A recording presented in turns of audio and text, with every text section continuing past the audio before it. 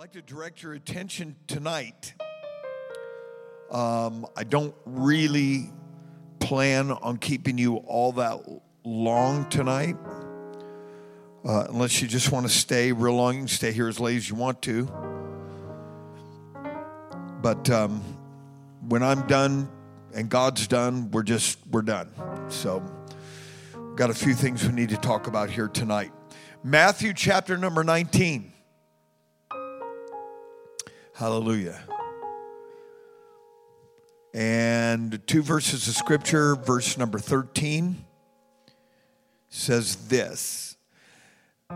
Then were there brought unto him little children. Everybody said little children. That he should put his hands on them. Touch them.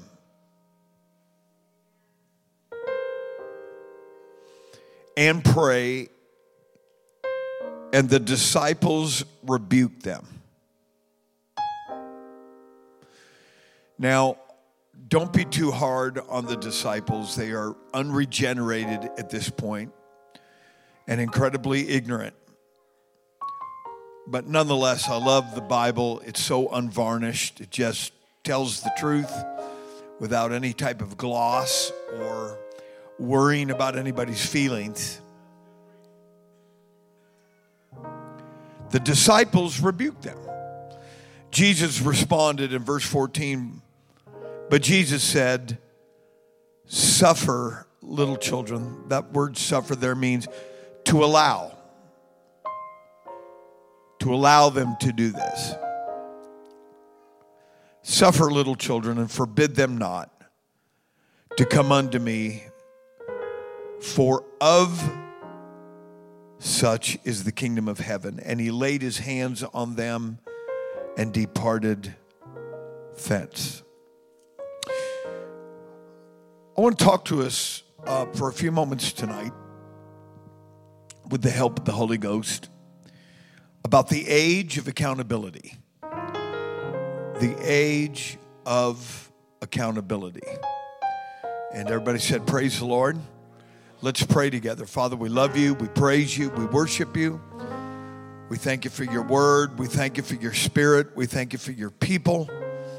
What an incredible environment is here tonight. We're thankful for it all. We pray that you talk to us, God, in Jesus' name. And everybody said amen. You may be seated.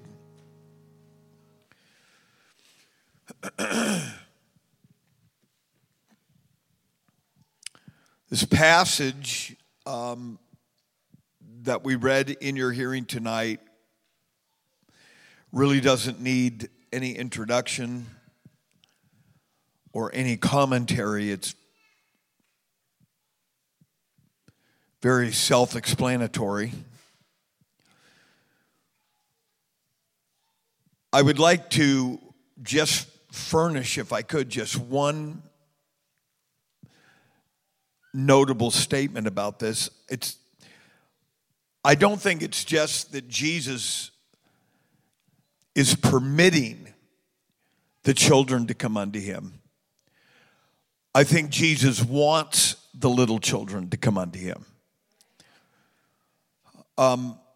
Because the next verse says, for such is the kingdom of heaven. Which means not just the availability of God. If God was not available, neither would it be the kingdom of heaven or the kingdom of God. And there's a difference between the two. Some places there's not, but theologically there is a difference between the kingdom of heaven and the kingdom of God. But not only is God available, but he wants to be accessible. It's one thing to have God be available. It's another thing to make it where God is accessible. You can get him. You can get a hold of God. You can get what God is offering, in this case, to children, and it's a beautiful illustration that Jesus took advantage of when he said, "For such is the kingdom of heaven." Not just that Jesus is approachable and available, but that he is accessible. You're free to come to him. Isn't that wonderful? Why don't we just lift our hands and love him right now for that? Why didn't somebody just take advantage of that? We're invited to come boldly because he is available, and I thank God for that. I thank God for that. But the disciples rebuked the children. Probably it went something like, "Don't bother the master. Don't. This is for adults.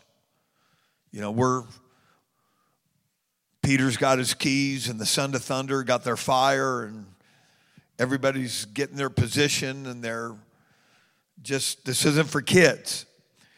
And Jesus sets the record very quickly, and he sets it very straight. This is for kids. Look at your neighbor and say, "This is for kids."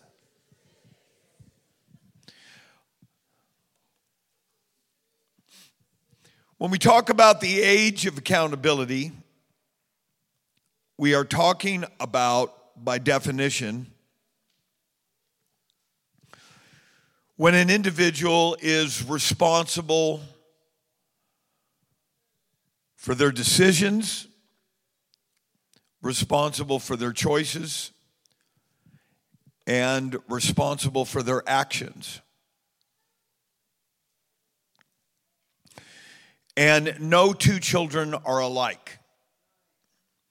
My wife and I raised two children. My daughter is here. She's a married woman. She's a mother. We are now grandparents, happy grandparents. But we raised a couple children, and if you were going to try to tell me that they were a lot alike, I would tell you that you don't know what you're talking about. And some of you parents that are out there, you understand exactly what I'm saying. You can have two children. They can even sleep in the same room. They can be raised in the same house. They can be raised at the same table. They can raid the same pantry. They can absolutely remove all of the food in a 24-hour period from the refrigerator. I don't know how Brother and Sister Sargent did it. When I think of Darren and Dalen and Derek, I'm thinking, man, I can only imagine what it was like to keep that refrigerator full of food. It's not easy. But no two children grow at the same rate. And if you've got more than two, then you're blessed. You're blessed. Your quiver is not full. As the pastor, our definition of a full quiver is 8 children. So keep going. I'm just kidding. But you understand that if you even have more than 2, that it's a real deal. And I was raised in a little bit of a larger family. I'm not,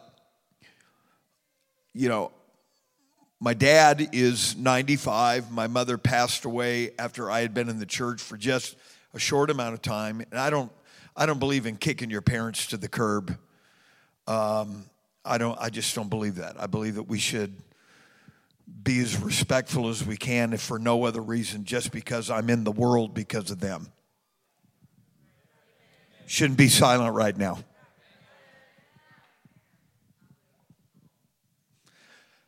It's part of the problem. My mom and dad just had too many kids, frankly. Because children, in order to be, in my opinion, I know this now because I've had enough years. I've lived for God longer than I live for the devil or live for myself. And so I've had a lot of time to analyze and stick under the magnifying glass of introspection of why I am like I am and why I do the things I do and why my siblings are the way they are. And I understand that, you get to a certain age and life is what you make it. But the reality of it is, if you're really going to have a lot of children, you need to have a lot of emotional and mental resource to be able to individuate. Give each child the individual time and care to develop that unique personality that they have.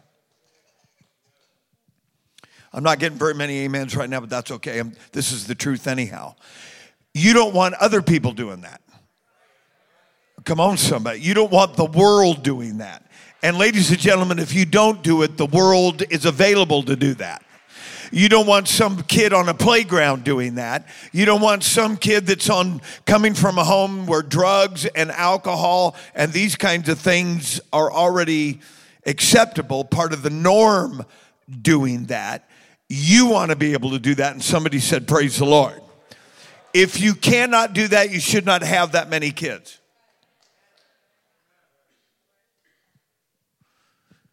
And I just think that my mom and dad, for where their marriage was, they divorced after 25 years of marriage, which I'll never understand all that, but it's just something I have to live with. But they didn't. They tried to raise all my brothers and I all the same way, and that was a disaster.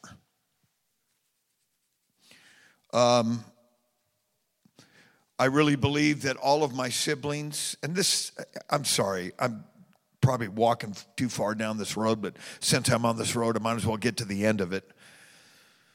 I really believe that my siblings are incredibly capable and talented people, but they are so misguided. And I pray for them. Pray for your lost family. Pray for your last family. In fact, let's take a moment right now to pray. God, I pray. God, whatever it takes. We're living at the end of this thing. God, get creative if you have to, but whatever it takes, save my family.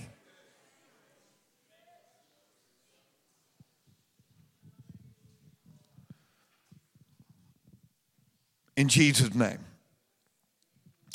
When we talk about the age of accountability, we're talking about a child or an individual, a person that is able to comprehend the gospel, comprehend Jesus, comprehend authority, comprehend their own actions, their own words. Maybe not like an adult, but just to comprehend that.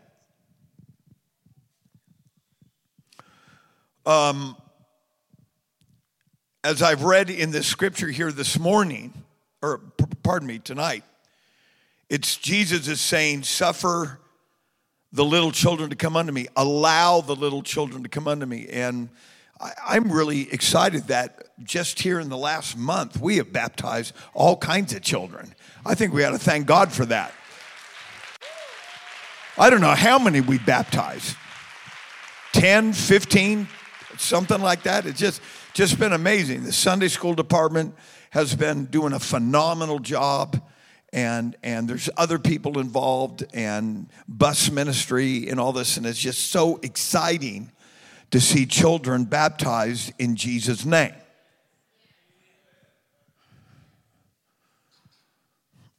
And so I don't believe that it's definable according to an age. You may have, my wife was baptized and got the Holy Ghost when she was 6. I got baptized and I got the Holy Ghost when I was 30. My children were very young when they were baptized and got the Holy Ghost. My grandson, Miles, was baptized. I still have it. It's a screensaver on my computer where he's coming out of the water. Was very young. There are some people that think that that is wrong because they don't feel. Listen, you're not a judge of that. The judge should be that when that child understands that there is a God and that I have the potential to do wrong things and I need a Savior. Ladies and gentlemen, let's get that life in the water as soon as we can.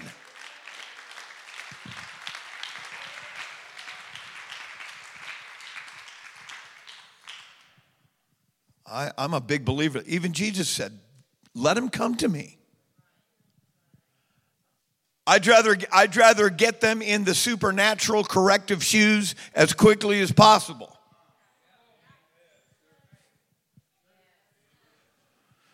Hallelujah. Brother Cody Marks said it best. He said, if I was looking to raise a family, this is the church I'd go to. Why? Because we've got a Sunday school department that is par excellent. We've got, stand up, young man. Yeah, you. Look at this incredible specimen of masculinity here. Look at that.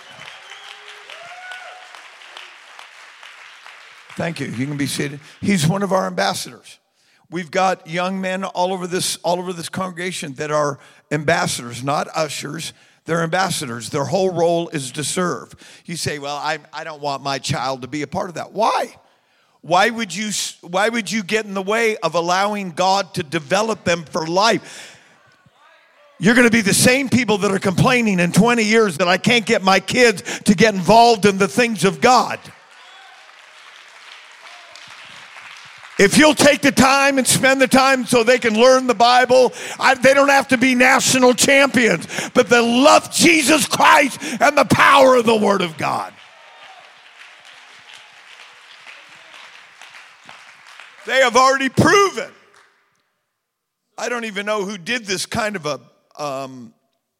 they proved that 85% of children that are involved with Bible quizzing do not backslide. It's just a fact of church life that some people are going to backslide. I hate it. I'm not predicting it. I don't want it. It grieves me at the deepest levels that people would backslide. But I'll tell you one way that we can ensure that they don't backslide is you're going to have to understand there's some things more important than just laying around. There's some things more important than a daily schedule that comes to a place, not my will, but thy will be done. Let's clap our hands and give God the praise.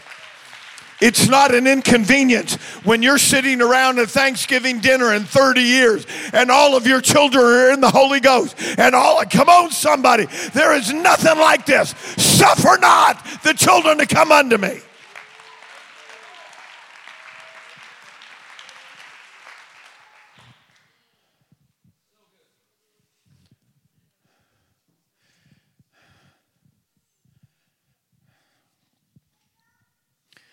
The age of accountability is just too difficult to define because no two children are alike.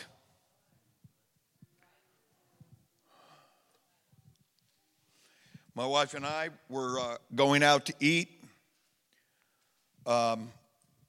just a couple months ago. After Sunday service, we went out to the restaurant to get something to eat, and Nora wanted to bring a friend.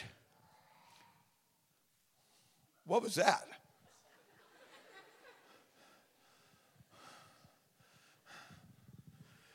That's a human being, a very happy human being.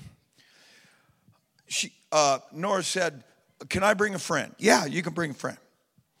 So my wife and I are sitting there eating, and coming up to the table is Sophia. I have never met somebody under 4 feet tall that could run the universe, but I'm positive that this young girl could run the universe. She was so engaging.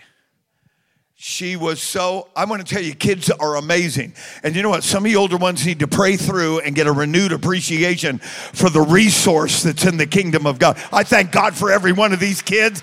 They're not a waste of time. They're not a burden. My God, I'm going to preach here tonight. I need somebody to help me. I'm coming after a spirit that says, I want these kids. But first, I got to take care of the adults. I'm rebuking you by the authority of the name of Jesus. You've got no place here. You've got no part in this. Somebody shout back there.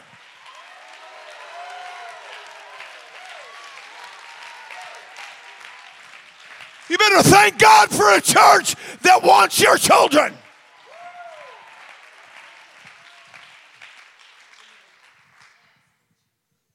Hallelujah. Let me tell you how important children were. The generation that came out of Egypt, 1 Corinthians chapter 10 says, with many of them, God was not well pleased. They fell into fornication. They criticized ministry. They murmured and complained. God said, their days are numbered. But God said, I'm not going to let their shoes wear out. I'm going to feed them. I'm going to keep their family intact because I'm after the children. And it was the children of that generation that came out of Egypt that actually went in and lived in cities they did not build, in homes they did not construct. They had fields that they did not domesticate. And that was the generation that Jesus or God took into the promised land. So you can be sustained and not blessed. I'd be very careful not to get into that type of scenario. I'd say, God, you gave these kids to me. I'm giving these kids back to you.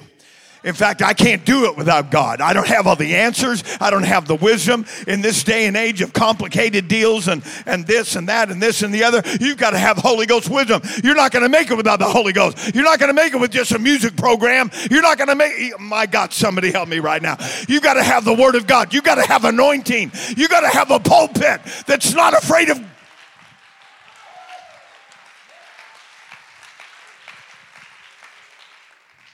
That's what it's going to take.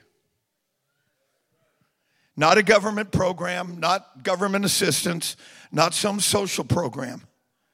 You got to have a church. I'm going to say that again, not because I like the sound of my voice, but because it's the truth. You've got to have a church to raise a family. It takes a church to produce normal, balanced, healthy, godly children. Not all kinds of weird hang-ups and all kinds of weird stuff that the devil's able to get into their homes. But no, you have a man that's on the wall. He's the watchman. You have a mom that is the keeper of the house.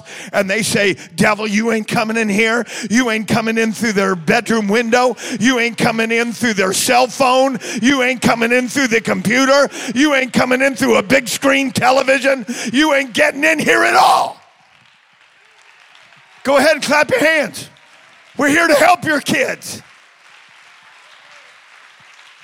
We got a revelation.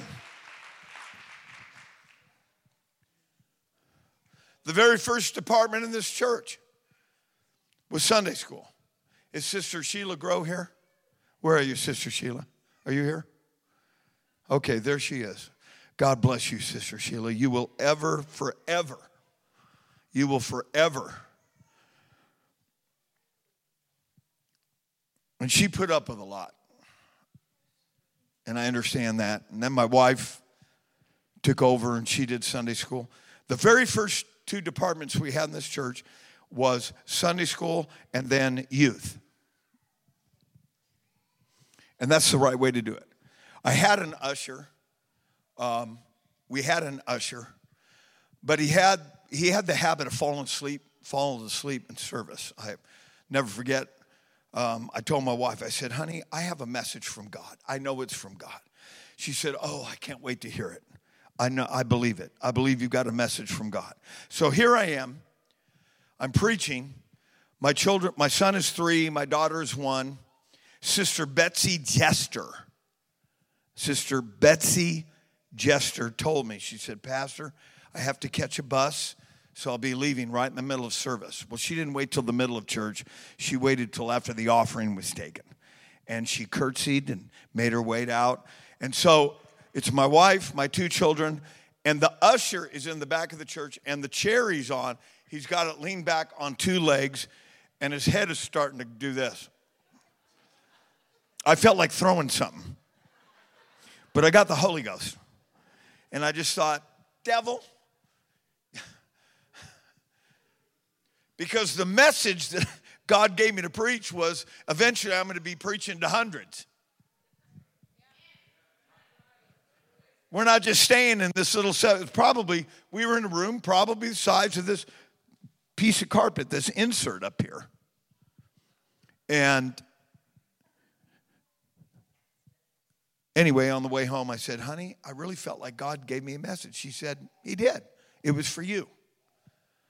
And so, husbands, listen to your wives. It's not in the Bible, but you know it's there anyway. A wise man will listen to his wife. Some of you that are really tough guys that don't think your wife's got anything going on between her ears, you married her. Trust me, if she's got the Holy Ghost and she's in church, she's got a lot more going on than you think. And all the women say amen. That's so weak. That is so weak I cannot go on. I refuse to go on. All the women say amen.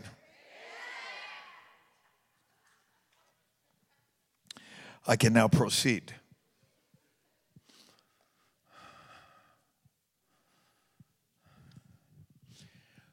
If you're a husband, if you're a father or a mother, you should be doing everything in your power to facilitate your children coming to Jesus. Not laziness, worldliness, tiredness, just impractical thinking, just being carnal. It's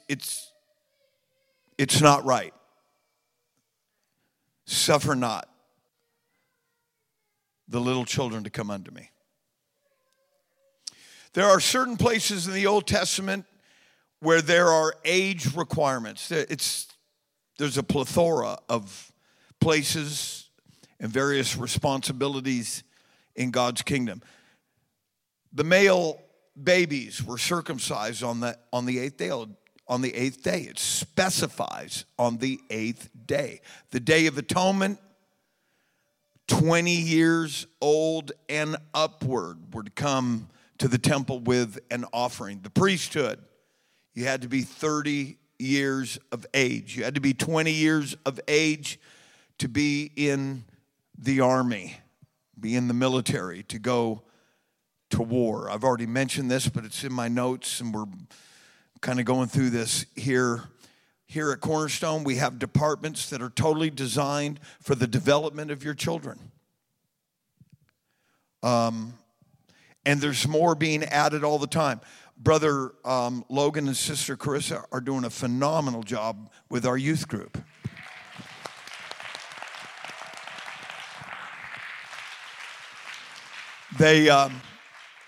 We met, 30, 45 days ago, whatever it was, and talked about a program that they are putting together. And I know that Brother Logan's not here, so you can repeat this for me, but I was very impressed to see the breadth and the scope of what this young couple wants to do with our young people. I'm not on a power trip. I don't have any. I said, you guys go for it. I want to tell you, if you will get out of the way and let your children move towards Jesus and facilitate that, God's going to take those kids and God is going to anoint them, and you will be blessed the rest of your life. Come on, somebody. You will be blessed the rest of your life. You will be blessed the rest of your life. But to those that commit iniquity under the 3rd and 4th generation is a curse to them that hate him. Iniquity is self-will. And God said, under the 3rd and 4th generation will I visit the children of them that were given to iniquity. Why? because God's going to make sure you see your great-grandchildren. Ladies and gentlemen, I didn't write this. This is raw. This is unadulterated. This is how God feels about his heritage. You'd rather take them to some car show or some goofy deal than going to the Bible quizzing or going to where the young people are doing something. God says, you just keep that up. You just keep it up. You just keep it up. You just keep it up. And then one day you're going to say, what happened? Where did I go wrong? This church is doing everything we can, if you'll work with us, to help your children be a supernatural, spiritual success in this life and in the life to come. Let's clap our hands and give God praise. Hallelujah.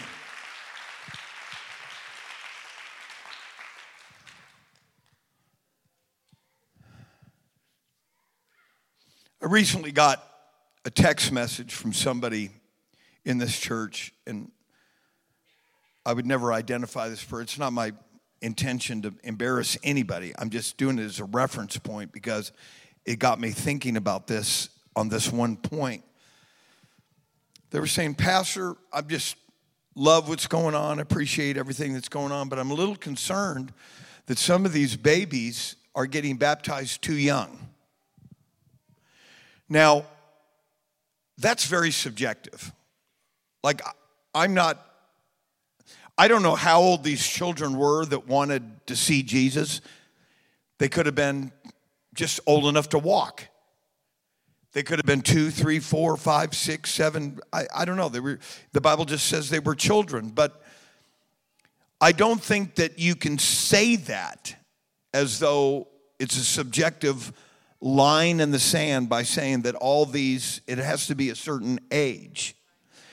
I am a firm believer with what I'm seeing in this world and seeing the spirits that are manifested in this world, that the sooner that we can get these children on board to understand the power of the gospel and the power of redemption, and that there is a Savior, and that God is good, God is love, God will be with you every day of your life. I think we need to.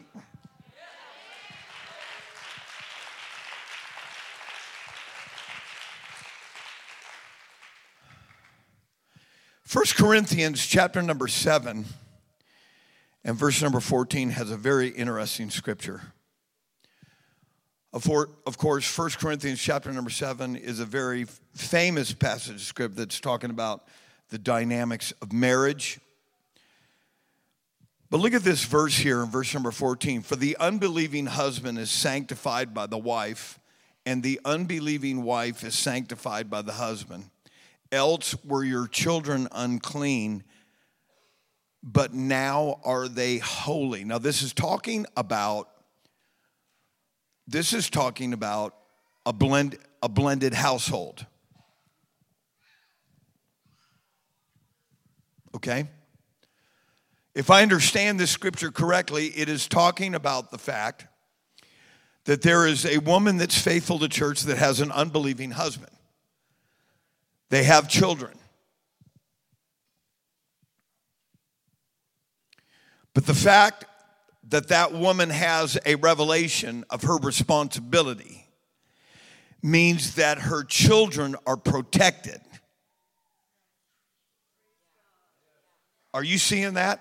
Let's read that again. Let's read that again. For the unbelieving husband is sanctified by the wife, and the unbelieving wife is sanctified by the husband. That's if the husband's saved and his wife isn't. Else were your children unclean, but now are they holy. God, this is God's deal. God is extending his protection and his provision in a blended family. That's how much God's after the children.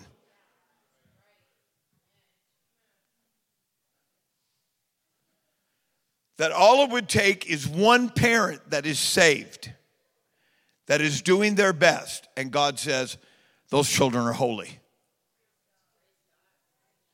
Isn't that awesome? I just think we should praise God for that. That's just God's style. His style is God's not looking to smite you with a fist. God's not looking to punish you. God's not looking to hurt you.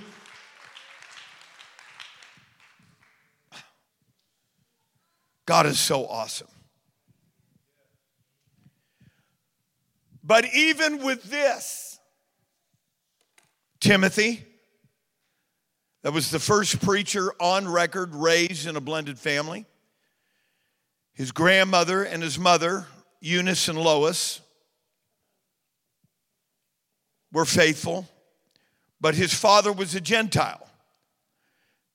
This is a perfect introduction, a perfect time to talk about this. Because of the faith of his grandmother and his mother, Timothy is now the pastor at Ephesus.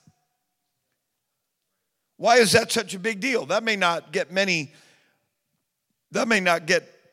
anybody to even blink in the 21st century, but in that day and age, it was very shunned for there to be a Jewish woman that was married to a Gentile, which is considered to be unclean.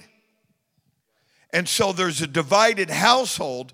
But because the grandmother, don't check out on me. You're not going to be here real late tonight, but I got to talk about this stuff.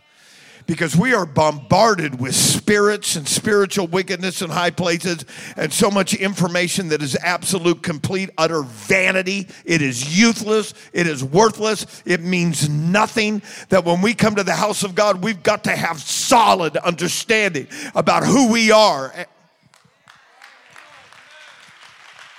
This shouldn't bore us. This shouldn't be negative. This shouldn't be hard. This shouldn't be not easily entreated or digestible. This should be, Pastor, this is exactly what the church needs in the 21st century. This is exactly what a church needs, where there's young kids that have cell phones and they have smartphones and they're already connecting to the internet. They shouldn't even be on that stuff.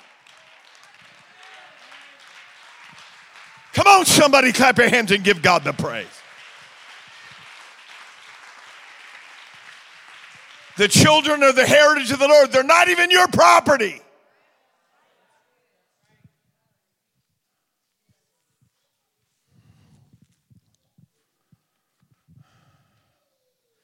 Because there was a praying grandmother and because there was a praying mother, God had his hand on a Timothy.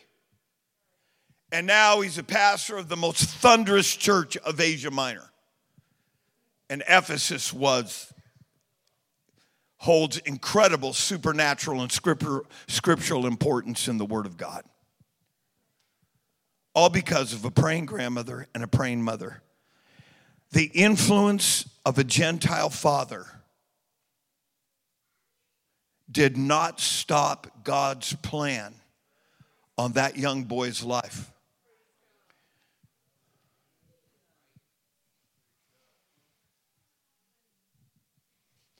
If you're a husband here tonight and your wife's not here and your wife may not be 100% in the church, she does not have to determine the outcome of those children. Now, I'm not speaking evil. I'm just, ladies and gentlemen, this is necessary preaching. You could have got a little Bible study on the Godhead and sat back there and said, yeah, I've heard that all before. Yeah. But I'm going to tell you what, this is more than yeah. This is confronting the spiritual wickedness in high places where you can't even call them a boy and a girl anymore without being prosecuted. I'm telling you, we're living in that kind of an hour. You better understand that young life that's in your home, it belongs to God. They might be a pastor someday. They might be a missionary someday. They might be an evangelist someday. They might be an aisle runner someday. They might be a Sunday school teacher someday. But there's got to be at least one that's living for God with everything you got. Let's lift our hands and say, God, help me. Help me. Help me.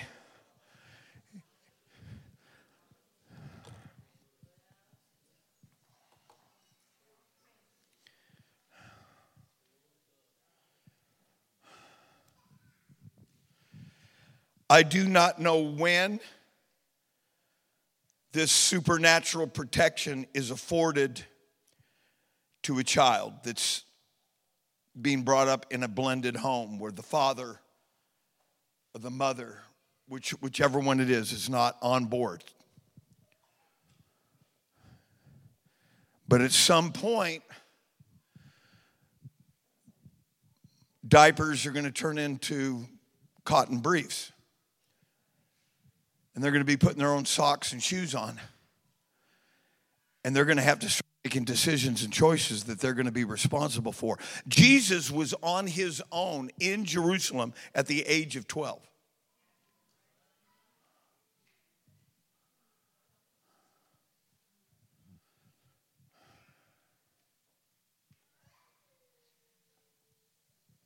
I do believe that the more dedicated and consecrated the parents are, the earlier the indoctrination and the spiritual influence can be in a child's life. I'm going to repeat that again. I do believe, and we're talking about lifestyle, that the more dedicated and consecrated the parents are, the earlier or the younger the indoctrination can be in a child's life. Go to Deuteronomy chapter number 6. Start out with a very familiar passage of scripture. Look at this. Hear, O Israel, the Lord our God is one Lord. Somebody said amen. Look at the next verse. And thou shalt love the Lord thy God with all thine heart, with all thy soul, with all thy might. Everybody said amen. Look at the next verse. And these words which I command thee this day shall be in thy heart. Next verse. And thou shalt teach them diligently unto thy children. Man, I remember we had prayer night on Monday nights. My wife would say, honey, that was a joke tonight. And I'd say, well, I understand. You know, Zach's here and Ari's here. My wife and I are praying, and the kids are like, Mommy's touching me. Oh, it happens in my house too. Don't. Mom. So we have to quit praying, okay? You sit over here and you sit over here. We go back to praying, and Zach throws a pillow at her. Mom!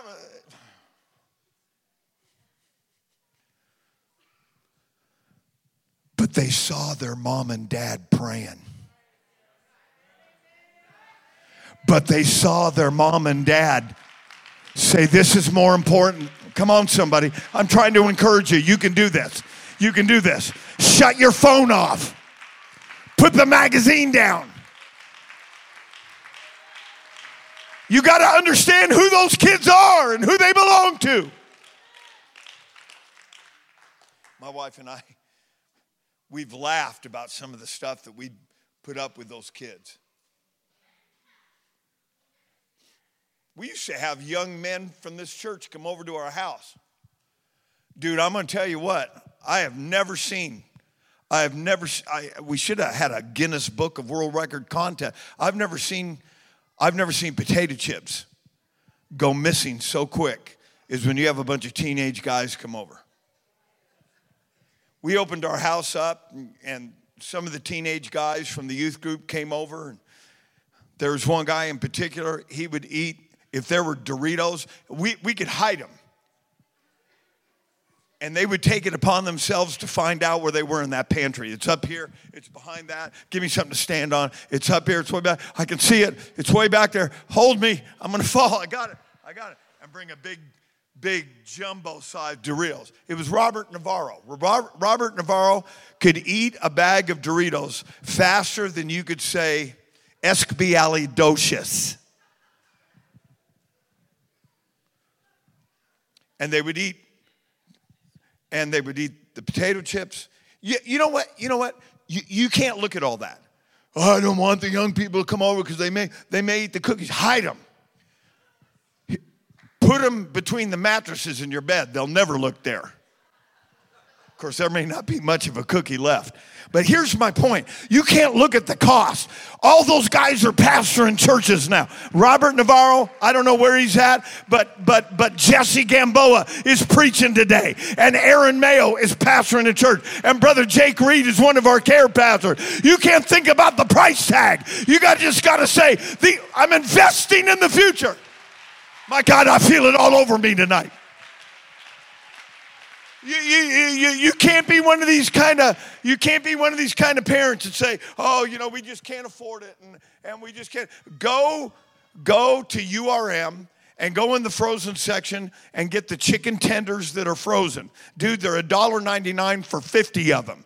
And get a couple hundred of them and heat those things up. Get a big bottle of ketchup if Brother Sergeant comes over with all of his boys, and just have a party and say, you know what? You're not running the streets. You're not listening to rap music. You're not worrying about what the movies are doing. You're in the place where we can talk about God. I wish I had some parents that could get a revelation.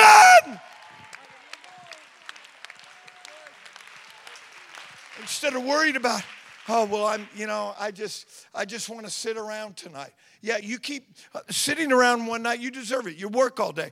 But if it's every night and now you're looking at excuses, now all of a sudden your kids want to go to some other household. And that's a household with a television blaring in the other room. And all of a sudden somebody's using profanity. And all of a sudden there's a beer can on the counter. No, no, no, no. Somebody clap your hands and lift your voice. God, deliver us. Come on, somebody shout with a voice to try and give God the praise right now.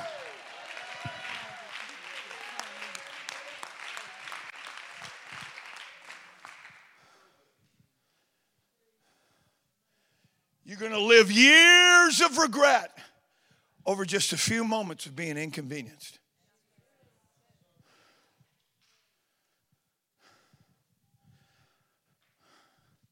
When we knew these guys were coming over, my wife had stocked up on potato chips. Zach, my son Zach, is the only human being I've ever seen that we come home with $200 worth of groceries. He'd look through every bag and say, there ain't no food here. He was looking for the kind of food that you could put in a microwave and it turned into a 5-course meal. I don't even know where that was. But what we wanted these people, if you're going to hang out anywhere, I don't want my kids hanging out in some questionable home because I'm too lazy and the devil's got me doing some other stupid thing in my life. No, you come to my house. If Brother Reed is standing clapping his hands, every man in this church ought to be standing clapping your hand. If you're going to get together, get here where we can listen to preaching and we can talk about God and we can talk about your future. That's the kind of church you're in tonight. I don't need some sports team to do my job. I don't need some worldly high school sporting event to raise my children. My daughter was a champion cross-country runner and women's basketball player. She could beat any guy in this church. I was down in Tulsa last week and said even Brother Cody Marks had a hard time beating my daughter. And he didn't argue. She was, the only one that gave her is a guy that's 6'6", Brian Will Chamberlain Hubble, that just could go like this and he's touching the rim already. The school sent my wife and I letters. They called us, please let your daughter compete. My wife and I said,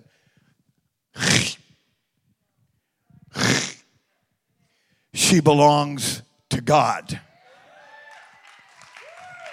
Not to the NCAA, not to the high school, not to the school district, not to the world, not to the God of this world. And look at her tonight. Somebody clap your hands and give God the praise. Your child is precious. Your child is invaluable. Your child is priceless.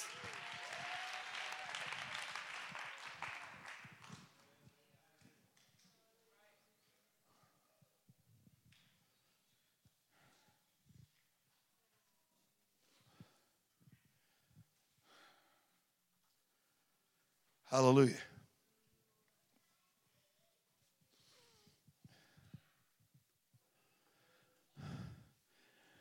Thou shalt teach them diligently. Everybody said diligently. What does that mean? What does diligently mean? Diligently means you're on it. You're on it. You're all over it. You're all over it. I was so happy as a parent. I'm trying to remember where. I think it was in the building across the street. My daughter got up without any kind of prompting. We had a testimony service. She got the mic. She said, something I'm really thankful for is I never heard my mom and dad argue. I never heard my mom and dad talk about a person in the church. I never heard my mom and dad put somebody in the church down. I never heard, is that the kind of pastor you want? The pastor's home you want? If you guys aren't careful, you're going to end up sabotaging your own children by filling them. My God, I am so in the Holy Ghost right now. You're going to put stuff in there that God can't get out. You're going to put stuff in there that nobody can get out. That they don't need to hear. And Ari was saying, I've never heard my mom and dad put down anybody in the church. I've never heard them gossip about anybody. I've never heard my mom and dad fight. We had disagreements. Are you kidding? You're not going to marry a Bertram and not have disagreements.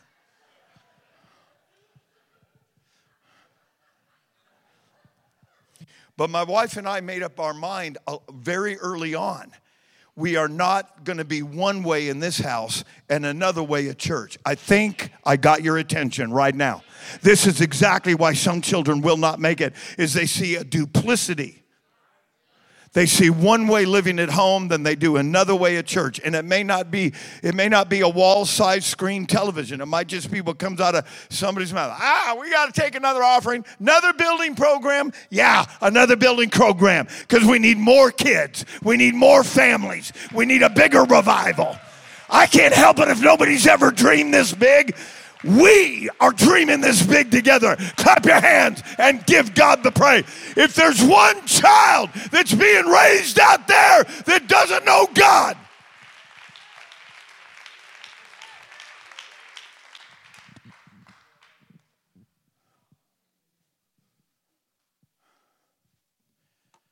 wow. And thou shalt teach them diligently unto thy children, and they shall talk of them when thou sittest in thine house. Not, oh man, another offering, another revival. What do we need another building for? We need another building for the hundreds of people that God wants to save. This ain't just about us.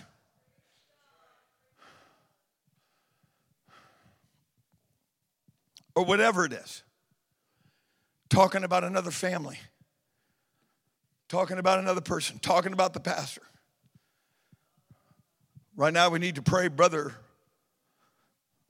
the esteemed genius among us, Brother Kyle Gazande, and roasted preacher for dinner, whatever it was.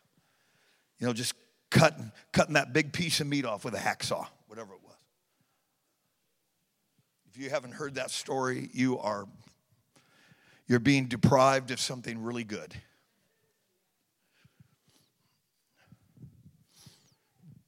Talk about revival. Talk about the blessings. Not what the world's doing. Not what time your video game comes on. Because you ain't got nothing else to talk about. The cup is empty. The vessel is empty.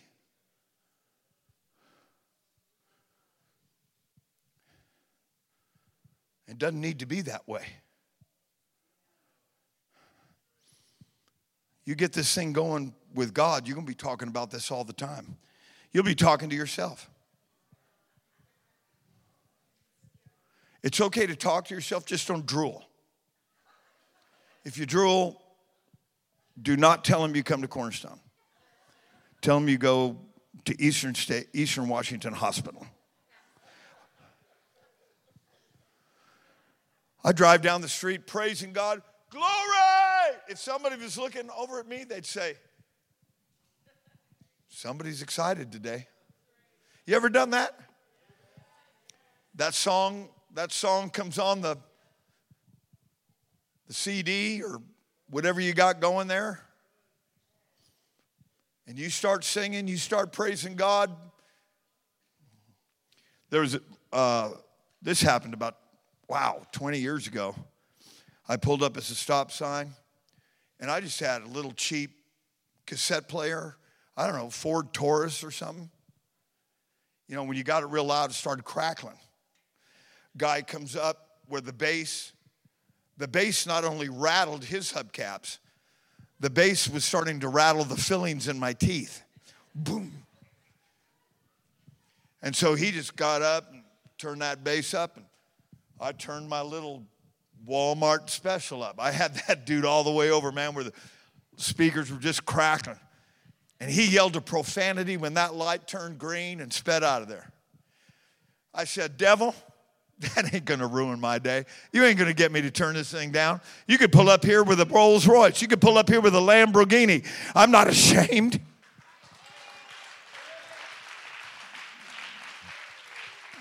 Oh, Jesus, help me. You shall talk of them when thou sittest in thine house, when thou walkest by the way, when thou liest down, and when thou risest up. Everybody said lifestyle. Everybody said lifestyle. I will not move to the next page till you say lifestyle. Now I've got your attention. One more time. Thank you. A godly home.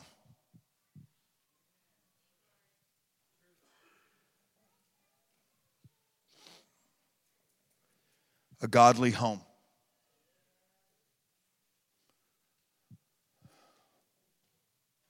A godly home.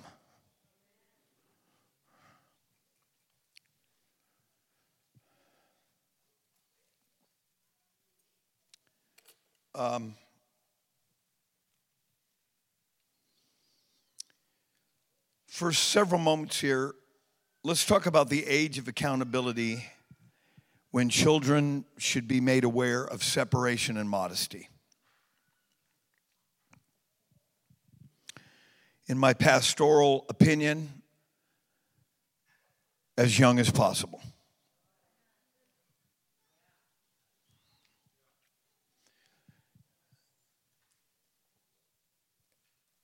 By the time that your children are going to school, your daughter should be dressed modestly. Now listen, you need to hear somebody that knows what they're talking about. The longer you wait, and it's just because parents are looking at this instead of looking at this. This ain't about you, mom and dad. This is about your children getting an understanding. I am, as the pastor, I'm starting to see young girls that, in my pastoral opinion, are past the time that they should be running around in miniskirts. And I'm not saying that for any sensual reason. I'm saying it based on principle. That the younger that child comprehends that I am God's property,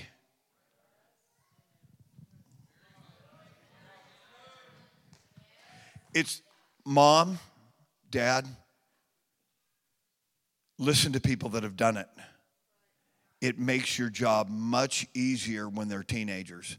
See, you think you got it all together. When your kid's going to become teenagers, your hair is going to be standing straight up like the dude in Motley Crue.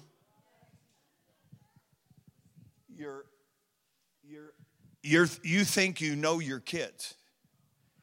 Your children are going to start emerging biologically, physically, mentally, and personally into their own people when they become teenagers.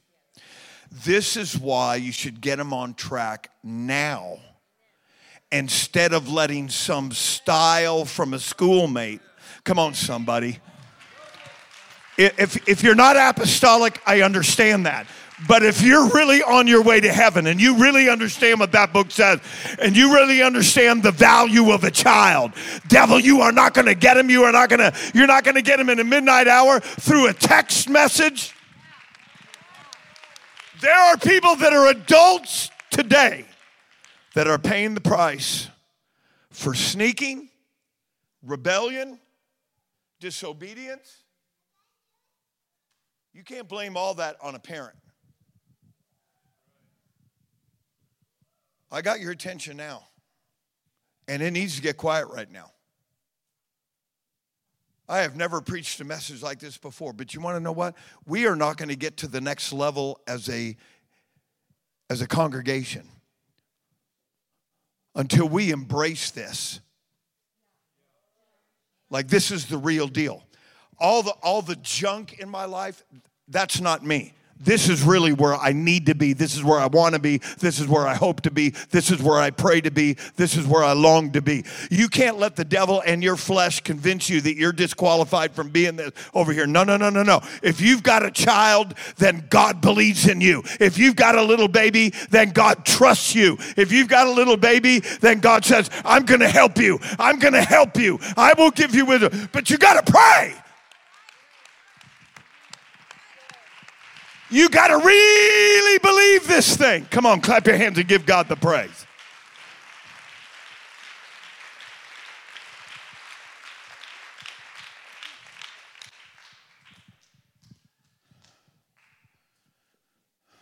I'm seeing some young men,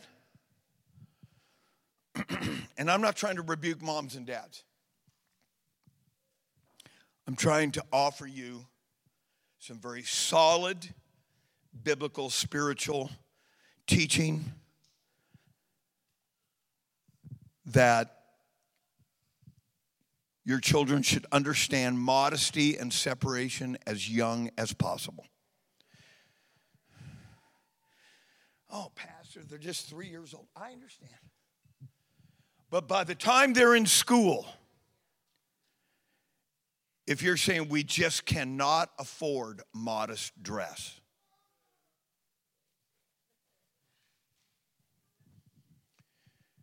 you cannot let the excuse for worldliness and looseness be that you cannot afford it.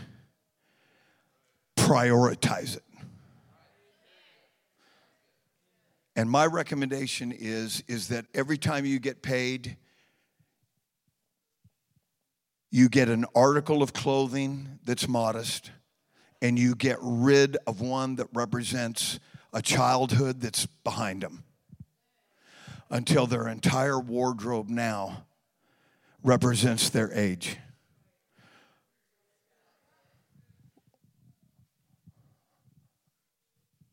We're trying to help. Pastor, we just don't have the money. I understand. I understand that. I've been poor. But there's some things that are more important than other things.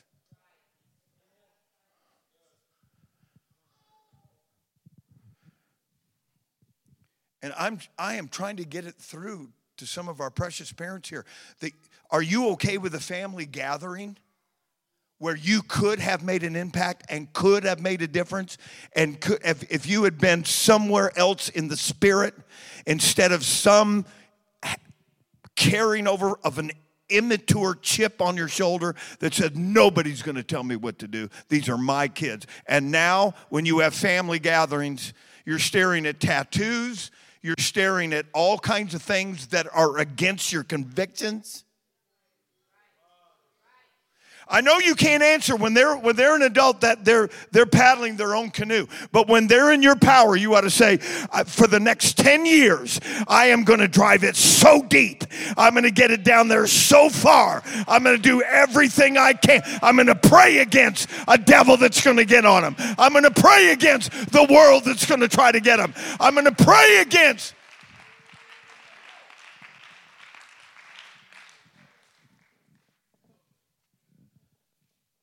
There is no age of accountability with some of these things. It is the discretion and the determination of the parents.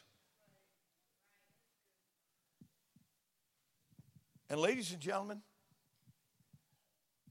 and I know this is raw, and I'm not trying to be raw to be offensive. I'm trying to draw very straight lines right now because we need clarity. We don't need to go home and, well, I'm just amazed by some of the excuses people come in. The pastor didn't exactly say. I know he said this. Ladies and gentlemen, if you need every little thing dotted, what about the principle of it? I'd rather live by the principle of it than somebody saying you can or you cannot. I'm going to live my life according to the principle of the Word of God. And I want my children to understand we are separated because we are God's people. We are not like everybody else.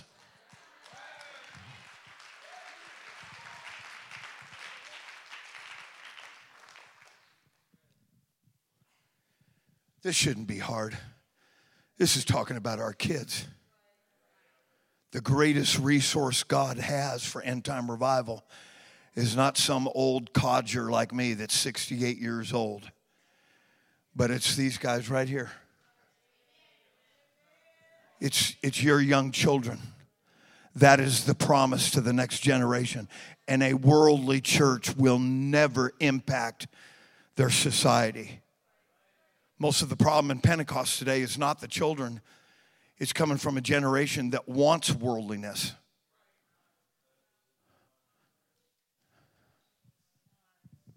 It's not the children.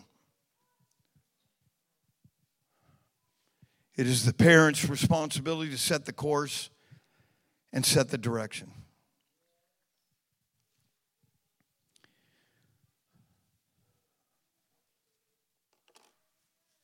It should not be the responsibility of the pastor to pastor your children. It should not be the responsibility of the Sunday school teacher. Your children should learn to behave at home. Dude, you don't just take a marker or a crayon and just start drawing on the walls of your home. Is that okay in your house?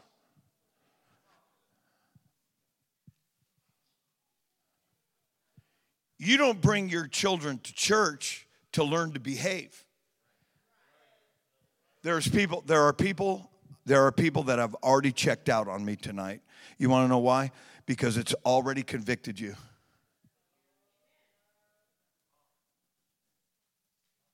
But this is not in condemnation. This is in preservation.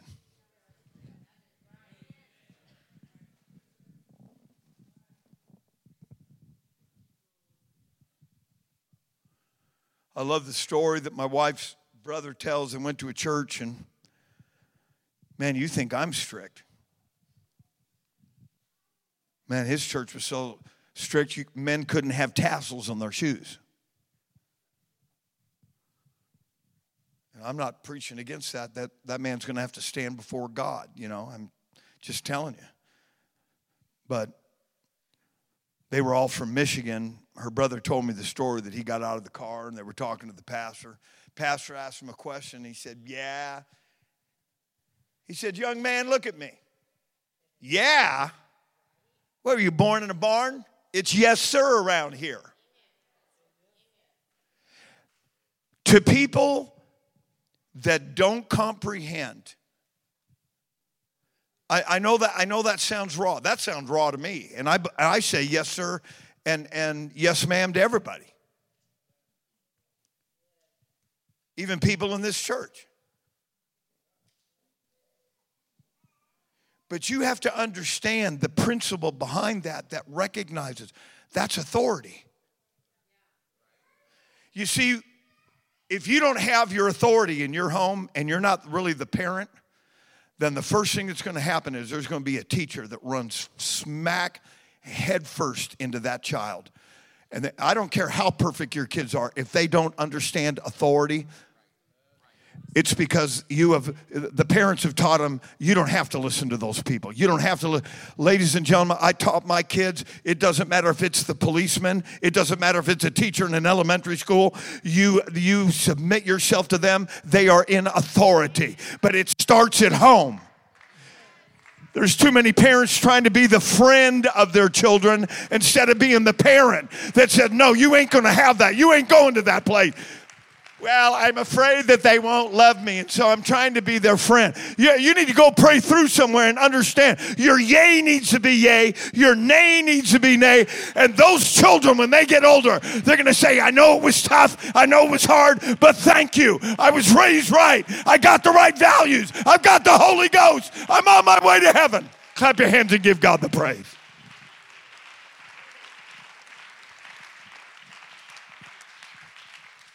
Man, when's the last time you heard of somebody getting their mouth washed out with soap? Dude, I want to tell you, my grandmother was 100% Irish.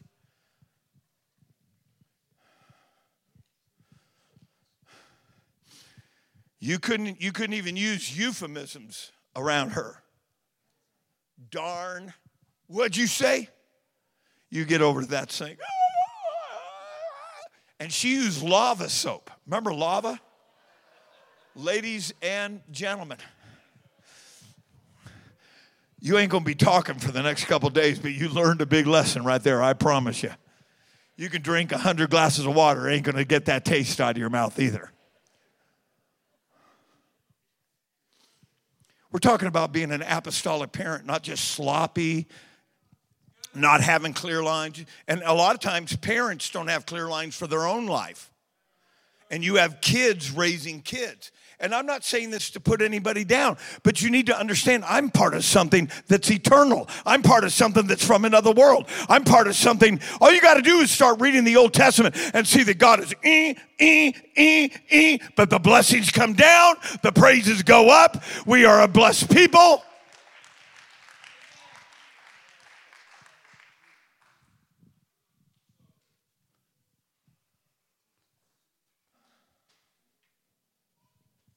When your children come to church, they should be washed. Hair should be combed. They're coming to the house of God, not going to a ball field. Big stains on their clothes and dirty faces, hair's not even combed. What are you teaching them? I'm telling you what you're teaching them. You're not teaching them. You're just letting them know that wherever you're at, whatever you're doing, come on, we're going. No. I remember, honey, I will go to my grave and I will remember some of the things that you did for our kids that people would think hours before church, my wife would be getting those kids ready for church. And my kids were not allowed, they're the pastor's kids, they can just run all over. All I had to do was give the death ray. When I gave them that death ray, I was a full-time evangelist. You think pastors would put up with my kids, 3- and 1-year-old, just running around? Here's wallpaper, just tear it off. Here's a crayon, just go ahead and mark up the pew. And get that toy that's got sharp edges on it, just run it all over where it can scratch stuff up. Thou oughtest to know how thou oughtest to behave. Behavior. Lifestyle, deportment, decorum, values, principles. Well, Pastor, you're in the 21st century. No one's going to believe this. Hogwash. You get full of the power I've got, and you'll say, whatever you want, God, I'm happy to do it. But some old carnal, get my way, manipulate, do whatever I want to do. I want to tell you what, there's no revival in it. There's no power in it. There's nothing but regret and sorrow by sloppy living where nobody takes the helm and says, bless God, I've got a responsibility. I've only got one life to live. These are my children. They're going to live for God. Devil, you can't have them. Carnality, you can't have them. Loose living can't have them. Sloppiness can't have them. They're valuable to me. Clap your hands and give God the praise.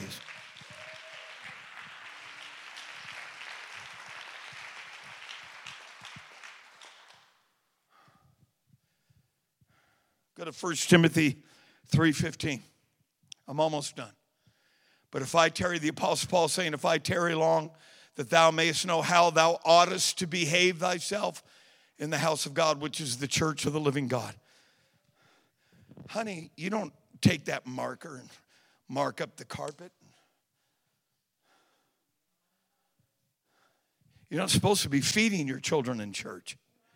You're not supposed to have anything in here but water. Make your kids sit on the pew. Oh, pastor, I'm just not that kind of a parent. Well, at what point are they going to learn to sit there and listen to the Word of God? As early as possible.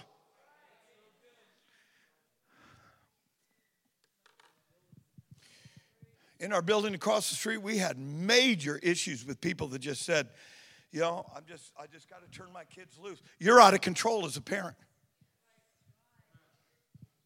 Well, I don't believe in spanking my children. Well, why don't you just do it the Bible way? Use a rod. Oh, you know more than God. Yeah, I forgot. You're smart. You know more than God does. I'm going to tell you what.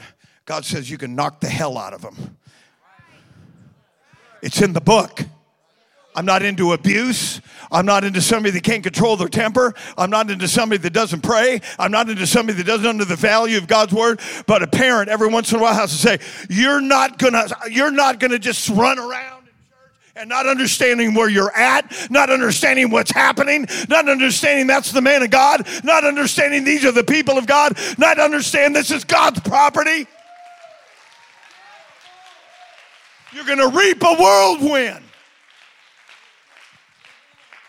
And then you're going to get bitter and blame everybody else.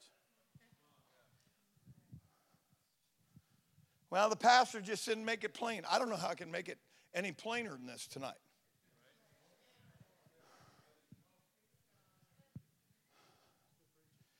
We're talking about the age of accountability. Mom, you have to be the age of accountability until they're old enough to make the right decisions.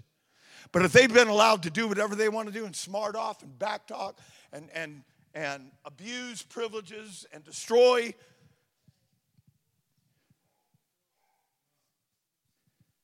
at what point are they going to straighten up? Well, I need the Sunday school teacher. No, because you're going to take the side of your kids. Well, I need the pastor. No, because you're going to take the side of your kids. And what happens is they bump into every authority figure until now it's the police, until now it's a judge, until now they're in jail, until now there's no getting them back.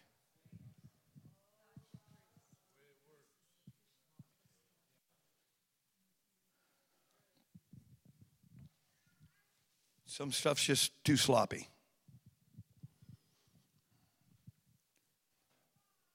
Behave in the house of God.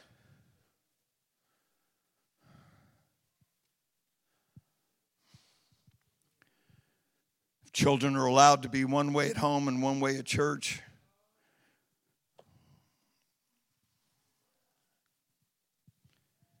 go to Proverbs 22:6, and I'm at the finish line. Train up a child.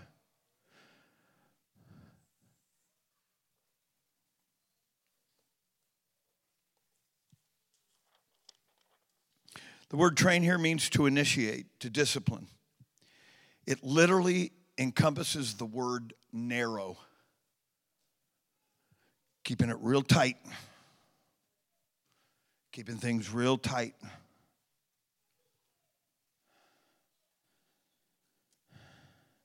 Train up a child.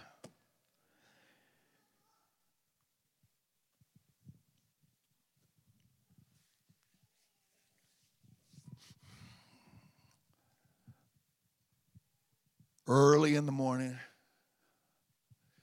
5 o'clock in the morning, I'm sitting in my chair. And I'm looking out the window.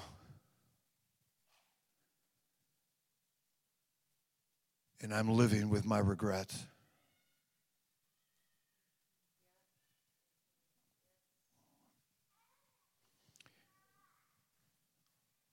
What would I do different if I had the opportunity to do it all over again?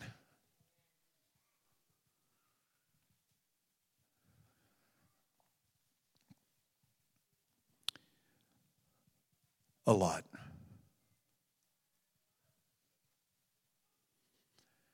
I come here tonight with my heart full of love,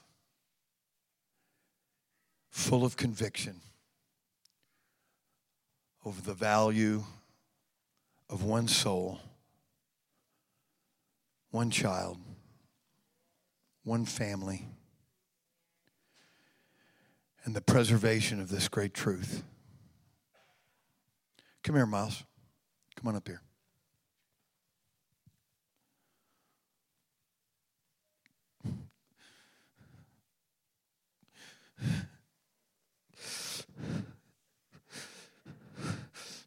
There's not many things that can reduce me to absolute rubble, but this can.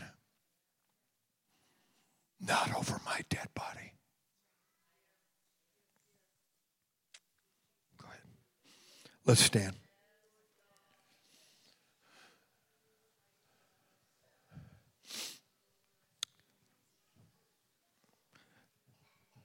There's some that are among us here tonight. There's some that aren't here tonight that I wish were here, but that's a common lament of mine as a pastor in the 21st century.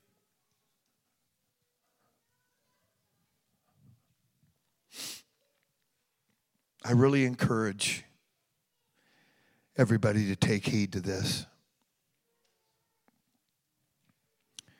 Minimize your mistakes while you can, because you're going to make mistakes. It's part of living. You're going to make mistakes as a parent.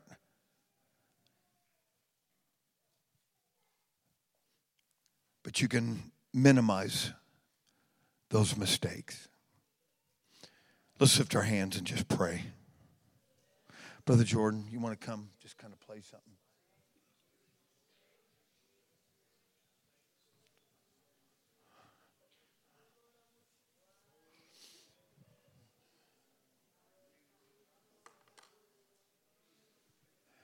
All the parents, let's pray.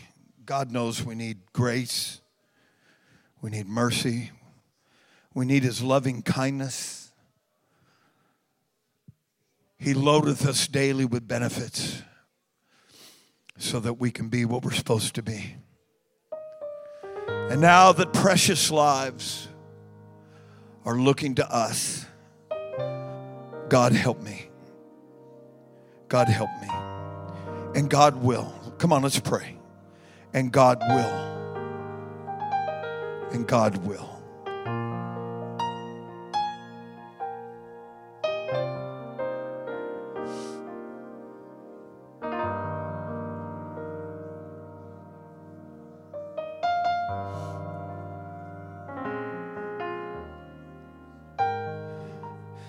You know, this altar's open. Maybe somebody wants to come and consecrate and dedicate. Dig down a little deeper. It's not, if you don't come to the altar, it doesn't mean anything. But if you want to come, you're welcome. Let's just pray.